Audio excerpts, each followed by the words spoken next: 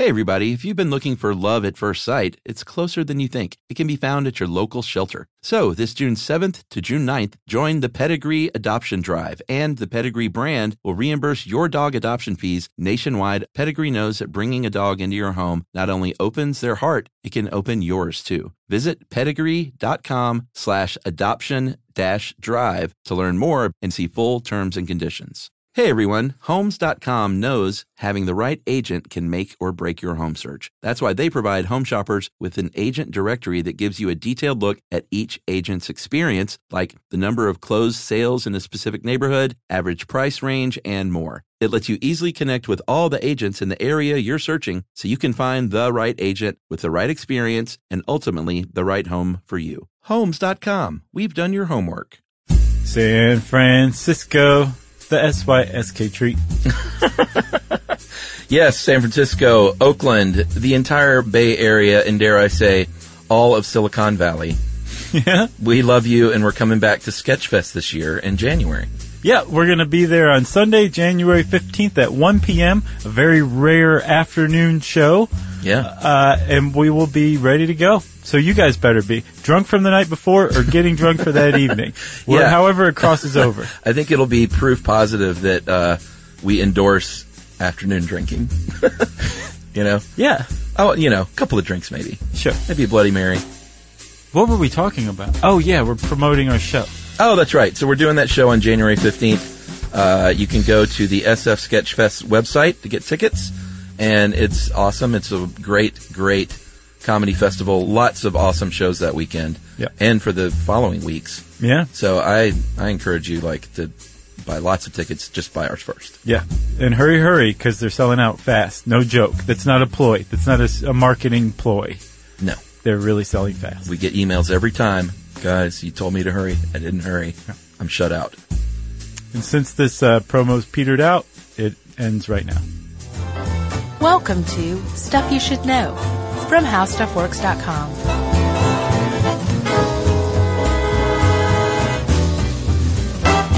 Hey, and welcome to the podcast. I'm Josh Clark, and there's Charles W. Chuck Bryant. Jerry's over there with their foot on the button, and that means this is Stuff You Should Know, the podcast. The foot on the button. Just waiting to cut us off. Yeah, that's what no one knows, but Jerry has a kill switch at her foot for all of our profane tirades. Yeah, it would kill us if she ever pressed it. That's right. That's why they call it that. But she's not very good at it, I've noticed. I've noticed, too. Some stuff slips by. Yeah, I told her she's like Keith Richards of podcast producers because he can't use guitar pedals. So he's known for that? Is that a thing? Well, I mean, I don't know how known he is, maybe among guitar players, but he just plugs right into the amp. That's pretty great. Oh, I see. And he was on Mark Maron's podcast. It was a great interview, and Maron, is pure Keith Richards, and he was just basically like, I have a hard time standing upright. Like, I can't mess with trying to press foot pedals. Right. That's Keith, man. Yep, very pure. Yeah. And by pure, I mean pure heroin. Yeah. Pure China. No, he's clean now, but. Is he really? That's astounding. Well, he doesn't do like hard drugs anymore. I gotcha. I think he drinks and smokes weed. I gotcha. But it's Keith Richards. Come on. Yeah. He still that's smokes like pristine. Too. Actually, Maron smoked his first cigarette in a decade in that show with him. Oh, that was smart. That was a good decision. He was like, I have to. How can I not? Yeah, he easily could not have done that. Oh. I'm disappointed. Did he really? Yeah. Keith Richards offered him a smoke, and he was like, sure.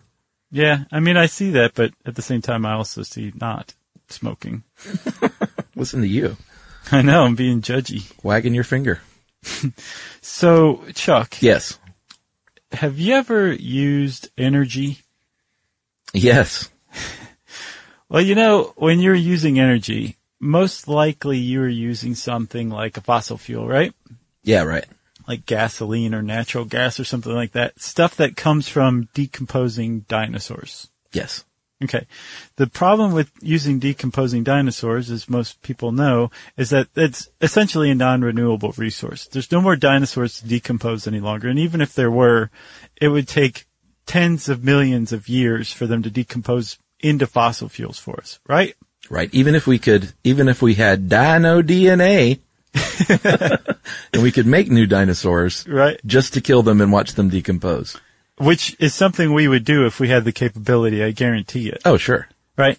But we don't have that capability. And as far as I know, like, no one's working on that track right now. I don't think. Just, Steven Spielberg. Right. Maybe someone at Rutgers. So, we have to come up with energy sources that we won't eventually run out of. And obviously there's like wind and solar. And as far as solar power goes, from what I understand, we're actually doing pretty well right now. Like right now we use something like 0.01% of the sunlight that reaches Earth to power our world. So there's a lot of room for growth potential. Sure.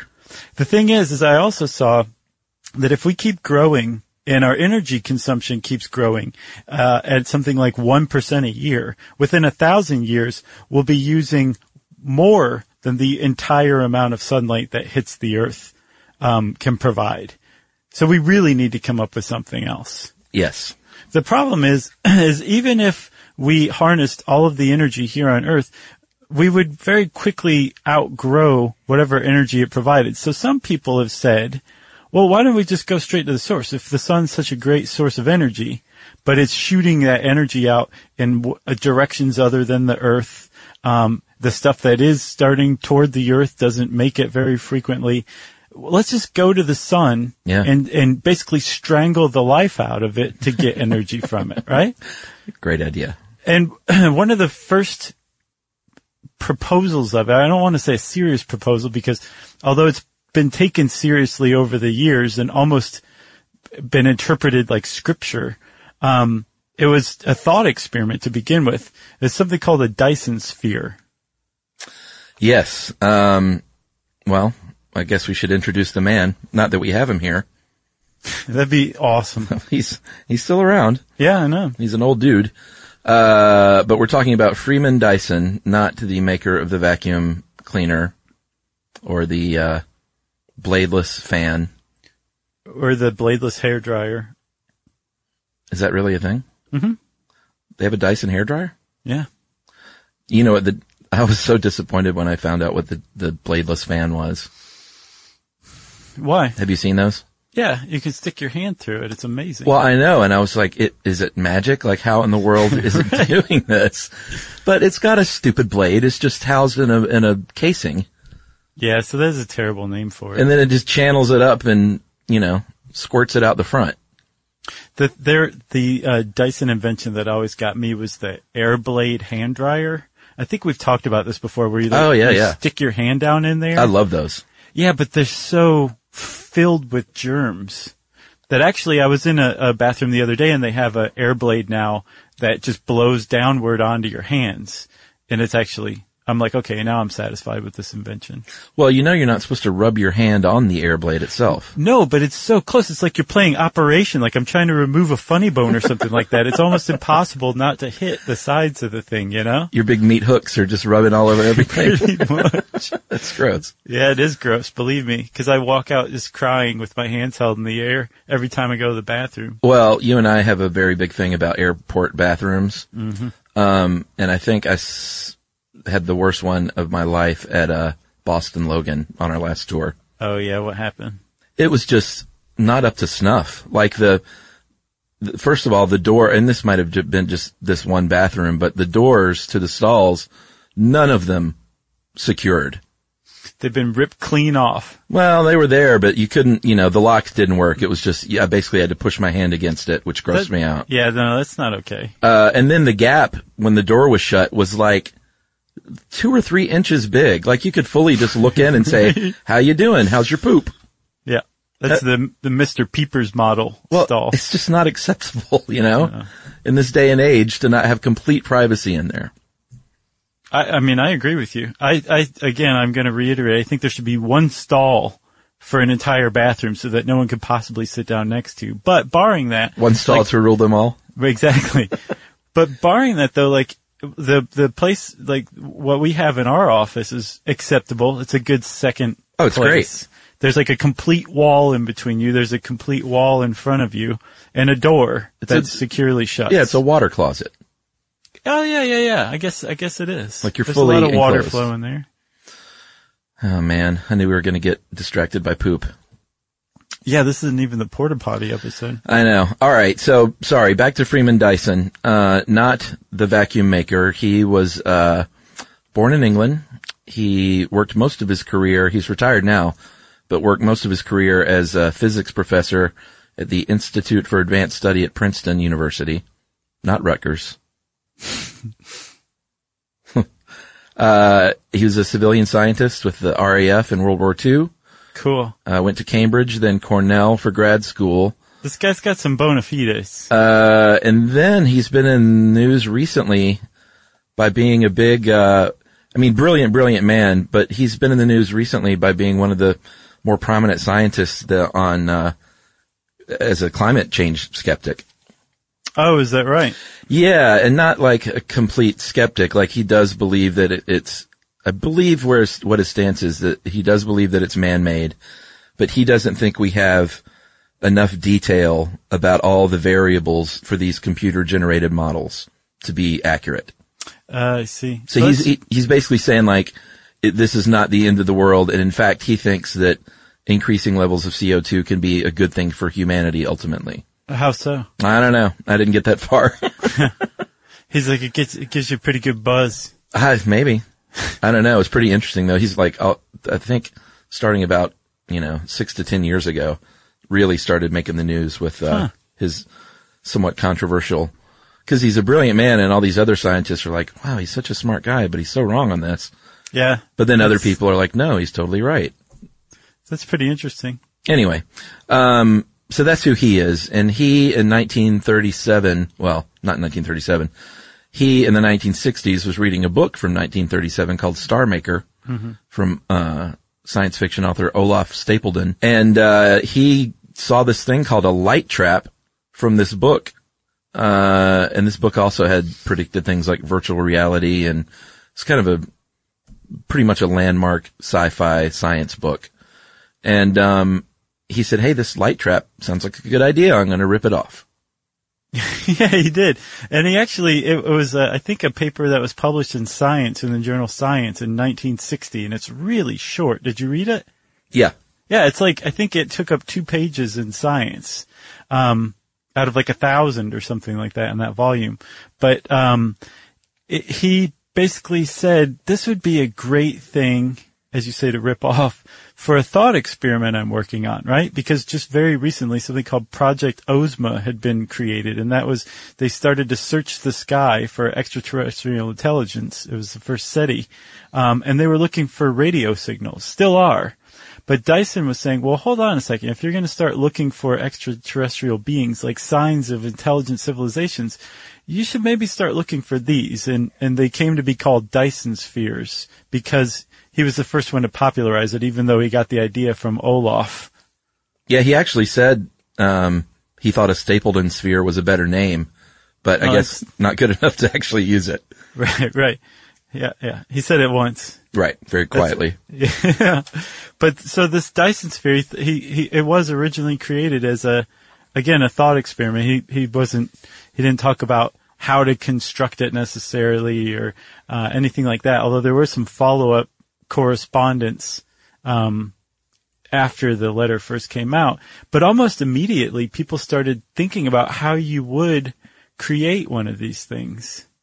This Dyson sphere. And the whole point, we should say, basically at its basis, a Dyson sphere is, an engineering project, a megastructure that initially was thought to be basically a hollow sphere that you built around a star. For example, we would build it around our sun. Right. And the whole point of this thing is on the inside of this sphere are solar arrays so that all of that sunlight, like we were talking about earlier, that gets wasted as far as we're concerned, is captured and converted into usable energy for us. And Freeman Dyson's point was, if you build one of these things, you're going to capture light. Light won't get out, but infrared radiation, heat, thermal heat will escape. And so if you're looking around the skies for aliens, look for something that has a tremendous amount of like the infrared radiation of a star, but isn't putting any light out, and maybe you just found an alien civilization. That's how it began, but people started trying to figure out how to make one of these things almost as soon as he published that letter. So the one thing I don't get, was he saying that look for this because other civilizations out there are using a Dyson sphere? He said that it would be likely that this would be an invention they came up with. Okay. Yeah. Gotcha. Yeah. All right. Well, let's go. Should we go to, this, Nikolai Kardashev real quick? I think we should. I think we can't put it off any longer. It's pretty interesting. In the 1960s, there was an astrophysicist named Nikolai Kardashev, and, he was a Bond villain, and, actually he wasn't, but he should have been. He had this idea that there were three classifications of civilization. Type 1, which is basically we have learned how to harness all the energy on the home planet. Like everything you can possibly harness here on Earth. And you would think, well, that's probably us. We're not quite there yet. A really smart dude named Michio Kaku, not a Bond villain either. He said, in the next 100 years or so, maybe 200 years, we might actually be a Type 1 civilization. Yeah. And like you said, that's where every bit of geothermal energy, every drop of sunlight, every bit of hydroelectric power, all of that stuff, every potential bit of energy is being harnessed by us. That's right. Yeah, we're nowhere near that right now. I think Kaku's assessment's a little rosy. Oh, well. And I can say that because he was on our TV show. Sort of. Well, he was. He appeared on. But he didn't interact with us in any real way. Exactly. He has no idea who we are. No, none. So Type 2 is the next, of course, and they, that kind of civilization would understand how to harness all of the energy, not only on your own home planet, but the energy of a star in its own solar system. Right. That's where the Dyson sphere comes in. Yeah. You know? That's what we aspire to do one day. Right. Maybe 1 million or so years from now. And then Type 3 is just kind of like following this logical progression. Right. And that's harnessing all the energy of all the galaxies, or of entire galaxies, not necessarily all of them. Yeah. I think the second stage, the Type 2 civilization, would be either the hardest to get to or take the longest to get to. Right. And that's because when you build that first Dyson sphere, your technology and your energy efficiency and your productivity is going to just shoot forward exponentially from that point on. Oh, yes. So once you build that first one, you can start building more and more and more, much more quickly. So you jump from a Type 2 to a Type 3 civilization pretty fast compared to how long it took you to go from a Type 1 to a Type 2 civilization. Yeah, I think it's like any product even. That first one is tough, and then you can scale it and but we'll get to the robots here soon. Okay. In fact, let's take a break. I'm getting a little psyched, Chuck. And we'll talk a little bit more about the sun right after this.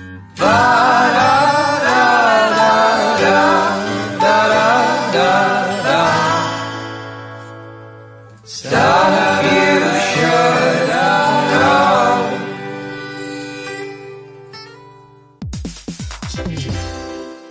All right, game off. Let's pause here to talk more about Monopoly Go. Because in Monopoly Go, you can team up with your friends for timed tournaments where you work together to build up each other's boards. It's very nice. That's right. And the more you win together, the more awesome prizes you unlock. And there's so much to get. I'm talking about unique stickers that you can trade with friends to complete albums for big prizes, cool new playing pieces to travel the boards with, or hilarious emojis for taunting friends when you smash their buildings or heist their vaults. Plus, Monopoly Go feels new and exciting every day with constantly changing tournaments and challenges, like digging for treasure or a robot pachinko machine. And there's always new timed events that help you win big, like massive multipliers for everything you win or rent frenzies. That's right. There's always something fun to discover in Monopoly Go. So get off the bench and go download it now for free on Google Play or the App Store. Game on!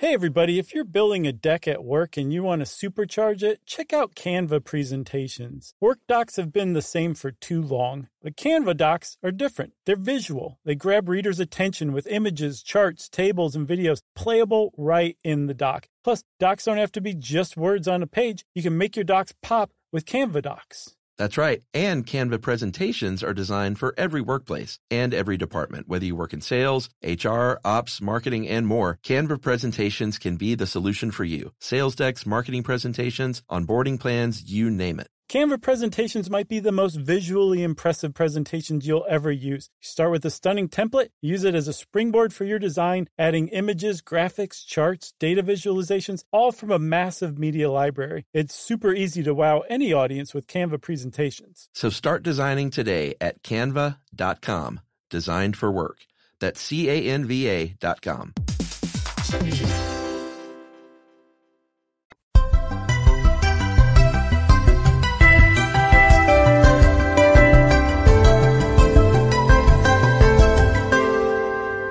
All right, so I went when I said the word sun. Yeah, I thought that was odd. No, it's not. You know, I honestly had no idea where you're going with this. Well, you do. You're being coy. Most people out there, most longtime listeners know that our Sun podcast was one of our biggest struggles and would have been our biggest achievements had we done it right. It's the biggest pity applause we get. Yeah. For the Sun. No, it was fine. Well, That's what we get. You tried.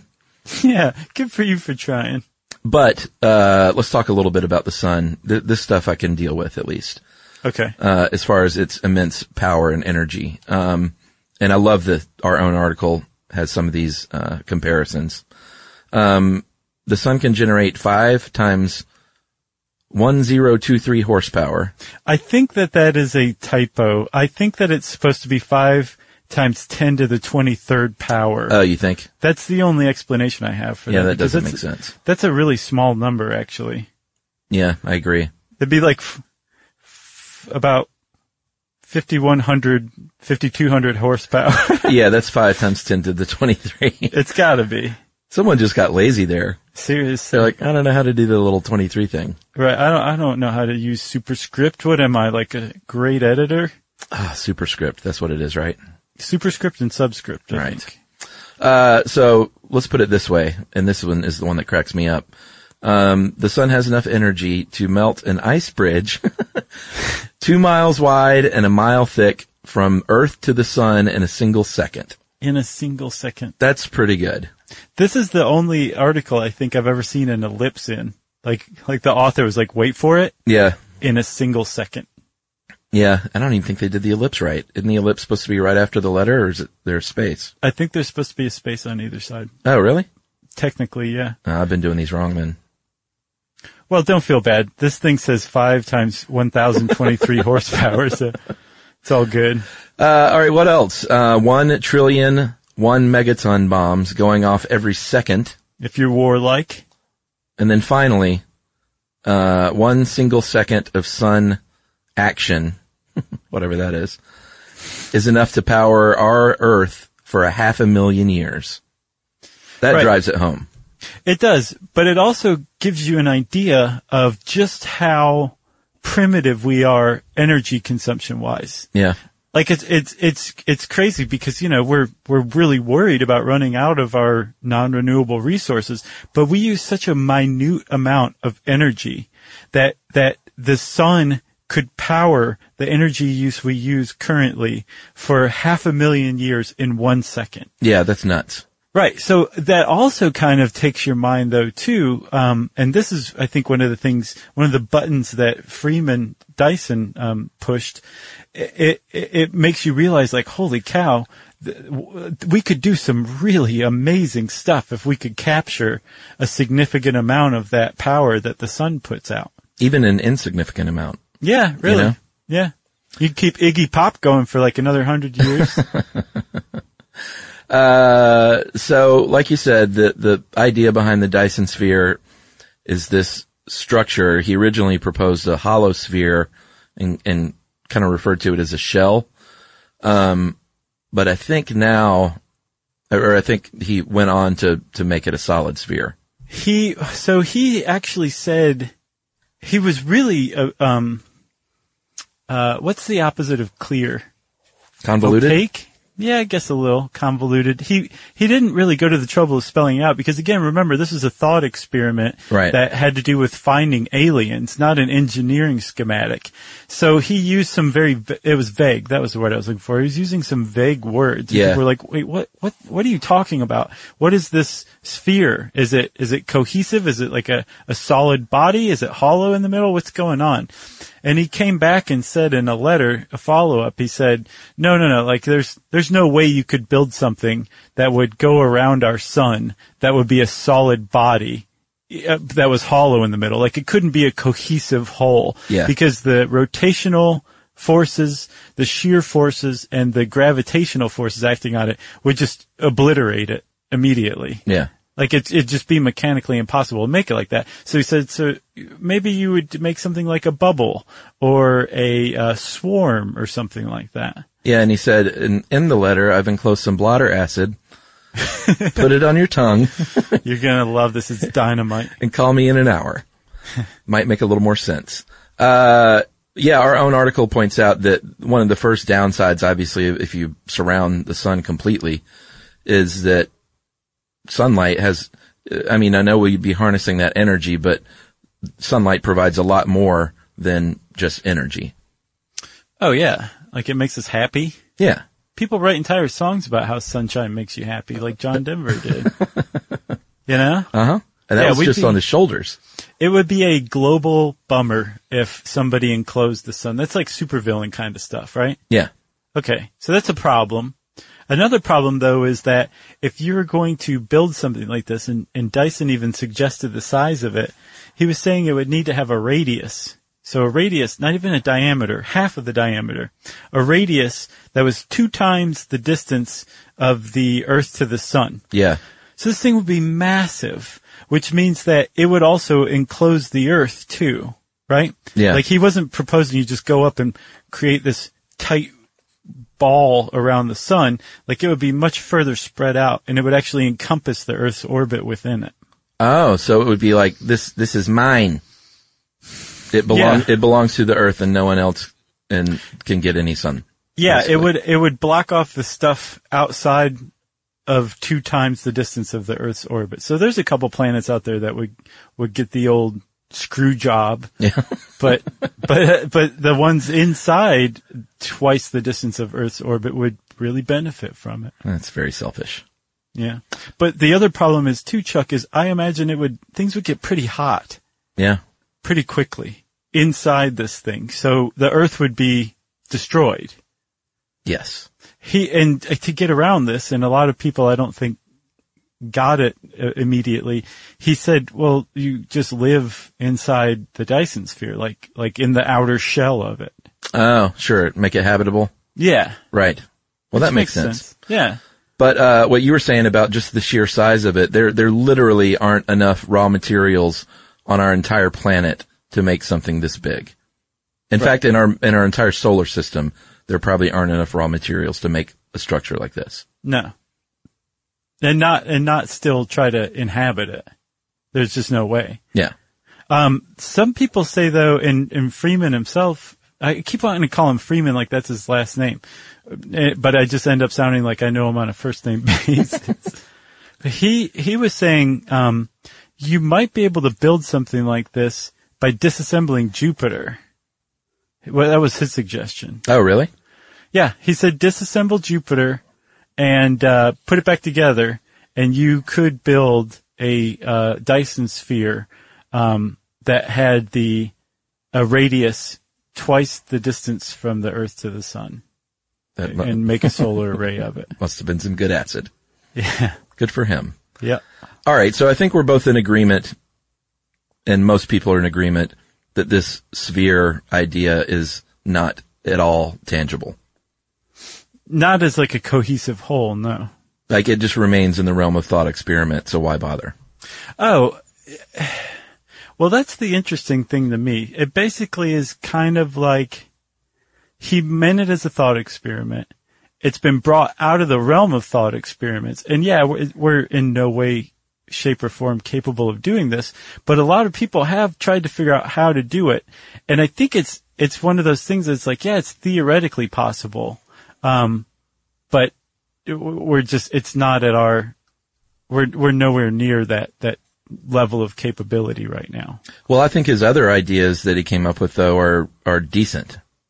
Oh, like the swarm and stuff? Well, yeah, I mean, let's get to that. He himself even said the sphere is probably not very realistic at all. So why don't we do this? Why don't we think of different machines maybe, that are independent of one another, that actually circle the sun, collect this energy, and then beam it back to Earth? Right. So to him, his initial idea was that sphere, and then what it came to be was that the sphere was like this umbrella term for these different, slightly more realistic ideas, like the swarm or the bubble. Right. So like what's the swarm? Well, the swarm, maybe they're in different orbits, and like the swarm, he likens it to bees. Like instead of gathering pollen, they're just around the sun, moving around, gathering energy and power. Right. And some of those might be habitable too.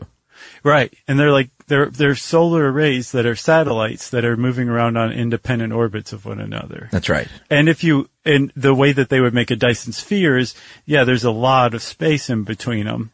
But if you step back a few orders of magnitude further back into the other parts of the galaxy or the universe, it would appear as basically a whole sphere around the sun. Yeah, sure. So it still falls under that category, right? Yeah, he had to keep that sphere thing because of branding. He didn't want to lose that. He's like, the genie's out of the bottle. They're like, you really don't need it to be a sphere. He's like, oh, well, it's got to be a sphere. So those satellites are actually, they would be called statites. Well, no, if they were the bubble, they would be statites. This guy's got it wrong. Oh, really? Mm-hmm. I thought the solar sails could be the statites, no? So what I saw, the difference between the swarm and the bubble was that the swarm has the satellites in orbit around the star, and they're in their own orbits, not interacting with each other. Oh, I gotcha. A bubble is where the satellites are in a fixed position relative to the star. So those are the statites. Right. So they're just kind of hovering outside of the star, not in orbit. Okay. Just kind of hovering instead. And then those are the two, and then the third are the solar sails, correct? Well, you can make a solar sail, or you can make any of them with solar sails, and I don't know where that guy got that. Yeah, did we do a whole episode on solar sails? Mm-hmm. Yeah, so, I mean, it makes sense. If you get a bunch of these solar sails orbiting the sun, you might think that you could harness the power and send it back to Earth some way. Right, exactly. And, that's, like, you could use that with any of these, like, whether it's a bubble, whether it's a swarm, whatever you're doing. And if you, like you said a second ago, made them habitable, then all of a sudden you have a recipe for survival for the human race if Earth ever becomes untenable, right? Hooray. Or we can't terraform Mars. We can go live on these things. And when we think about living out in space, my brain immediately goes to like the cramped, tiny tin can conditions of the ISS. These things don't need to be like that. I mean, if we're creating Dyson spheres, we're going to be advanced enough that we could build some really luxe, satellites and statites as solar arrays to go hover or orbit around the sun, right? Yeah. So they could be huge. So big, in fact, that Dyson was saying, this doesn't have to be an engineering project that's carried out by a central global government that's directing the whole thing. That as our energy consumption and energy needs continue, nations could take it upon themselves individually to create these solar sails that are habitable, put them into orbit independently, and just through the desire to preserve one's own life would make sure that their orbit wasn't going to intersect with somebody else's orbit who was already up there, and just organically a Dyson sphere in the form of a swarm or a bubble could form on its own just by self-interested nations developing this technology basically independent of one another. Wow. I don't know. Guy he had some far thinking thoughts. Far thinking. Mm-hmm. All right. I don't have those. Should we take another break?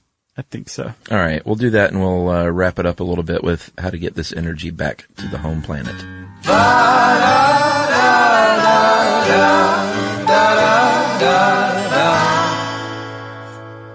Stuff you should know.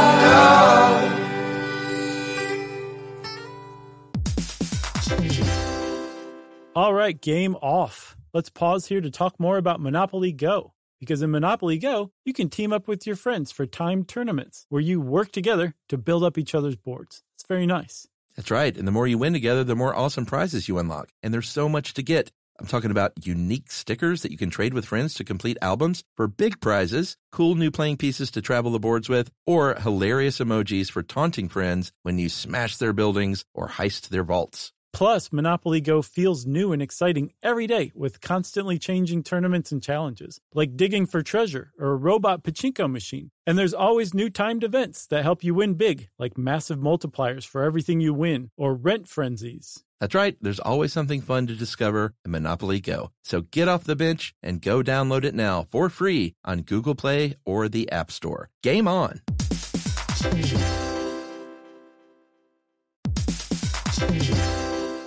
Hey everybody, if you're building a deck at work and you want to supercharge it, check out Canva presentations. Work docs have been the same for too long, but Canva docs are different. They're visual. They grab readers' attention with images, charts, tables, and videos playable right in the doc. Plus, docs don't have to be just words on a page. You can make your docs pop with Canva docs. That's right. And Canva presentations are designed for every workplace and every department. Whether you work in sales, HR, ops, marketing, and more, Canva presentations can be the solution for you. Sales decks, marketing presentations, onboarding plans, you name it. Canva presentations might be the most visually impressive presentations you'll ever use. You start with a stunning template, use it as a springboard for your design, adding images, graphics, charts, data visualizations, all from a massive media library. It's super easy to wow any audience with Canva presentations. So start designing today at canva.com. Designed for work. That's CANVA.com.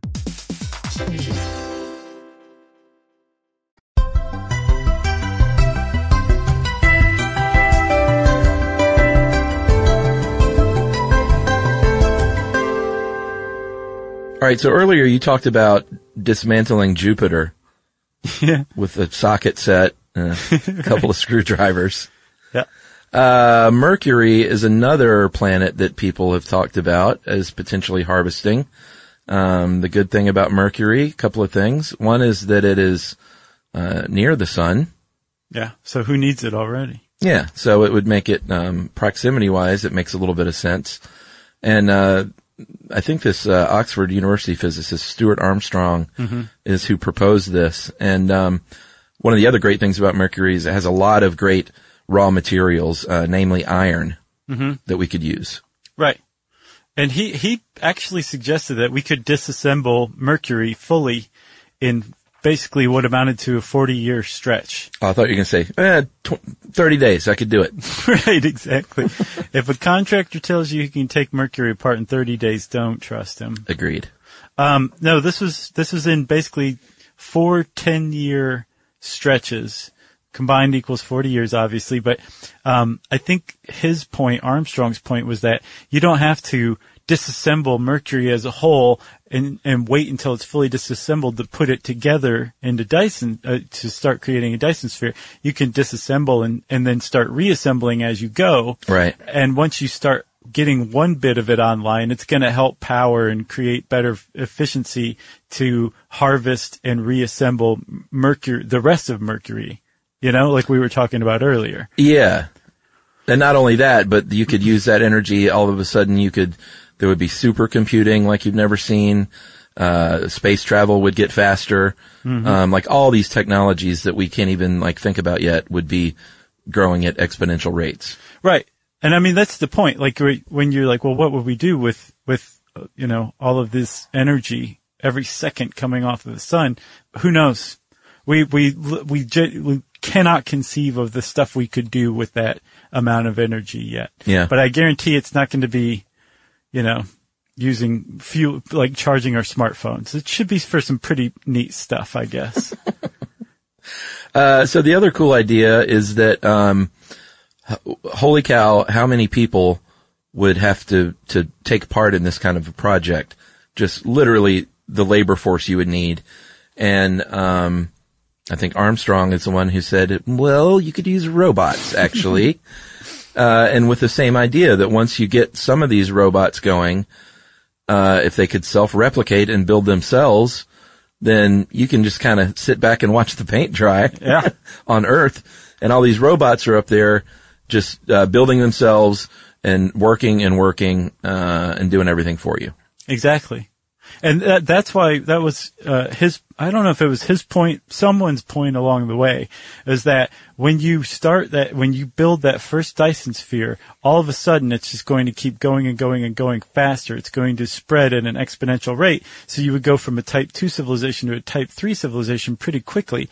And as a matter of fact, you would also, if this project was carried out by a centralized government, it would spread so quickly and so far in such a relatively short amount of time, something like going from that first Dyson sphere to colonizing an entire galaxy in something like 1 million years, that even if it was a centralized government involved at the beginning, they would very quickly lose control of the colonies because they'd be so spread out and there'd be so many of them that they would just basically become self-sufficient and spread over the galaxy.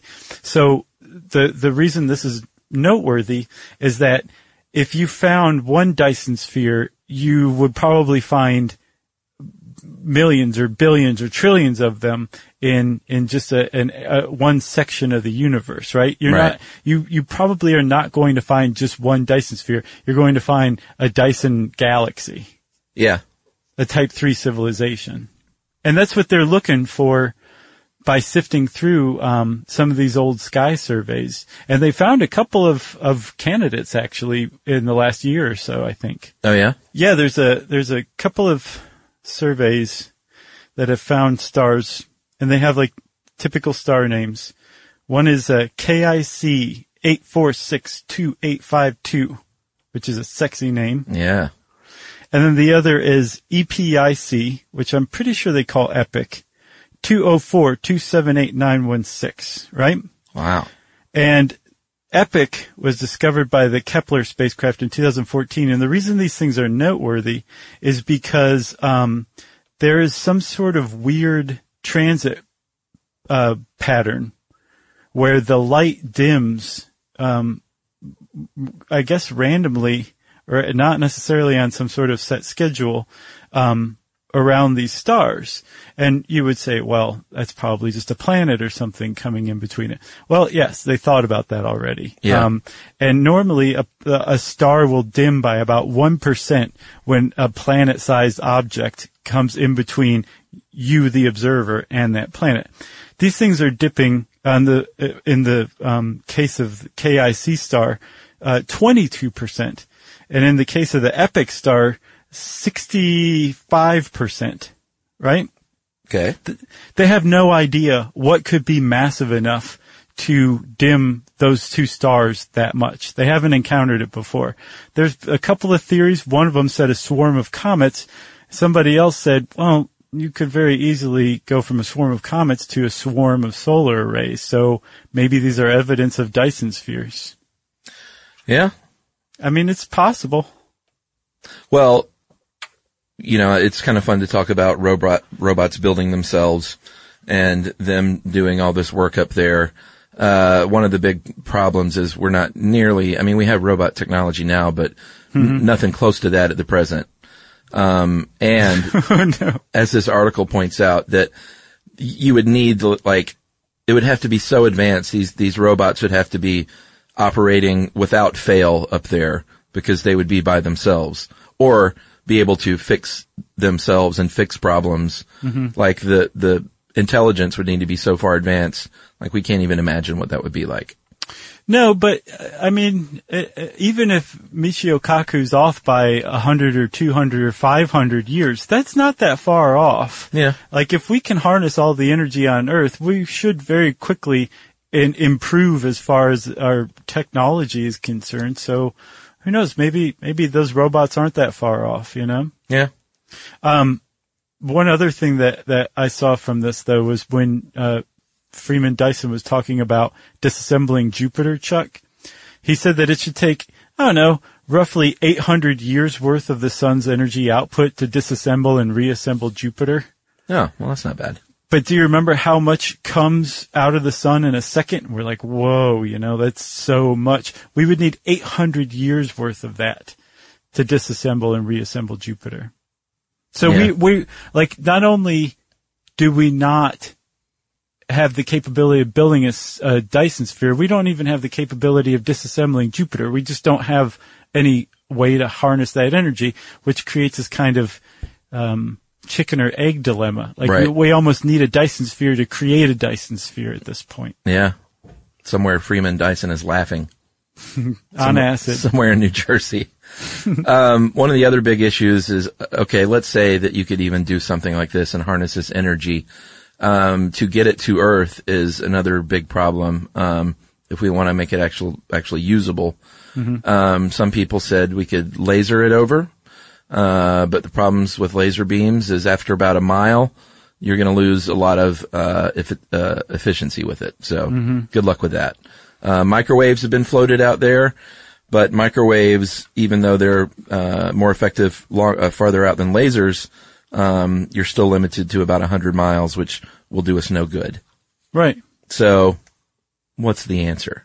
I don't know. Yeah, I don't have one either. I mean, I guess one of the easy ones is, well, just inhabit the solar arrays. Go inhabit the Dyson sphere. Stop being so precious about living on Earth. Yeah, that's true. Which makes sense, but I like living on Earth. Yeah, but would an Earth 800 years from now be worth living on? It depends, Chuck. Will it be skipping to school and skinning knees and spelling bees and all that still? Because if so, then what? Yes. Yeah. I don't know what you're talking about. It's another Simpsons reference. Oh, okay. It's the one where Principal Skinner came back, the real Principal Skinner. Oh yeah, great and one. He's like, he goes, if you think skinning knees and spelling bees are corny, well then, Mr. Corn Me Up. That's right. That's when they introduced. We'd like to introduce Principal Skinner, Principal Skidmore Skinner. Yeah. Armin Tanzarian. Yep, that's a great one. There's one other thing. You got anything else?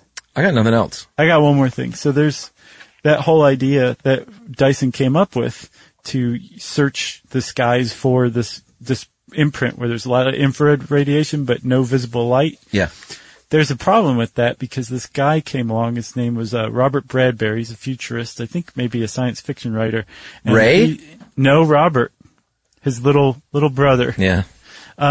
Robert Bradbury said, well, you know what? If you really wanted to make these Dyson spheres efficient, you'd make them in like the same manner that those Russian nesting dolls are made, like a matryoshka, right? Yeah, yeah. So you'd have the internal sphere and then outer spheres going around it, catching all that lost heat energy and turning it into usable power, which is awesome because you'd have basically 100% efficiency as far as the Dyson sphere was concerned.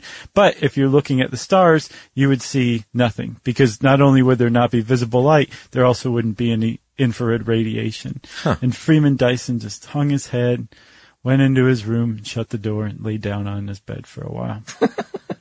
The end. Yep. Well, if you want to know more about Dyson spheres, you can start with this article on HowStuffWorks.com by typing Dyson sphere into the search bar at How Stuff Works, as I said. And since I said How Stuff Works twice, that means it's time for listener mail. I'm going to call this, We Helped a Lady Out. Hey guys, hope this email finds you well. Been listening for only a short time, but have become so addicted I've already binged about half of your episodes offered on Spotify. I think she meant binged. I know. Binged. We're on Spotify, by the way, and you can bing us all you want from that platform. Like many others, I absolutely adore your show. I came across the podcast after a very upsetting event in my life. I'll save you the sob story and just say I was going through intense grief. There was something about your kind voices, strong intellect, and raunchy humor They gave me a thirst for learning and a new purpose in life. Wait a minute. Do we have raunchy humor? Sure. I didn't realize that. Oh, I think she picks up on That's like Cheech and Chong. the sideways comments. We're like the new Cheech and Chong. I thank you a billion times over for just being who you are. The podcast was a large factor in saving my life. Don't ever underestimate or doubt what you do, and know that there are people like me out there soaking up every word. Sincerely, Cheery B. Thanks a lot, Cheery. That's nice. I like hearing that we help people, don't you? Yeah, makes me feel good in my belly. Yeah, we appreciate the compliment. It's very nice of you to take the time to write in to let us know. And you can let us know that you think we're the tops by tweeting to us. I'm at Josh Clark, and there's also an official SYSK podcast one. You can hang out with Chuck at facebook.com/Charles W. Chuck Bryant or facebook.com/Stuff You Should Know. You can send us an email to stuffpodcast@howstuffworks.com. And as always, join us at our home on the web, stuffyoushouldknow.com.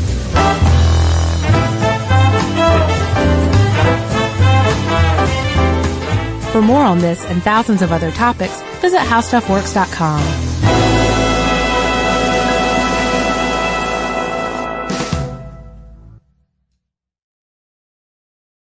Are you thirsty? Well, Richard's rainwater is caught clean before it even hits the ground. Rain is naturally pure, so there's no need for harsh chemicals or additives. Richard's rainwater contains no chlorine, no forever chemicals, no microplastics, no nothing. Enjoy the smooth, clean taste of still rainwater or the cold-pressured bubbles of sparkling rainwater. Just visit richardsrainwater.com to find a retailer near you. That's richardsrainwater.com. And for a coupon, text STUFF to 251-292-8887 and receive $2 off a 12-pack case of Richard's Rainwater. Hey, if you haven't heard of Visible, well, now you have. They're the wireless carrier that's making wireless visible. It's in the name. Switch to Visible, the wireless company that makes wireless visible. Get a one-line plan with unlimited 5G data powered by Verizon as low as $25 a month, every month, taxes and fees included. Use promo code STUFF20 to receive $20 off your first month for listening to this podcast. Switch now at Visible.com. For data management practices and additional terms, visit Visible.com. The Visible monthly rate is $25 per month.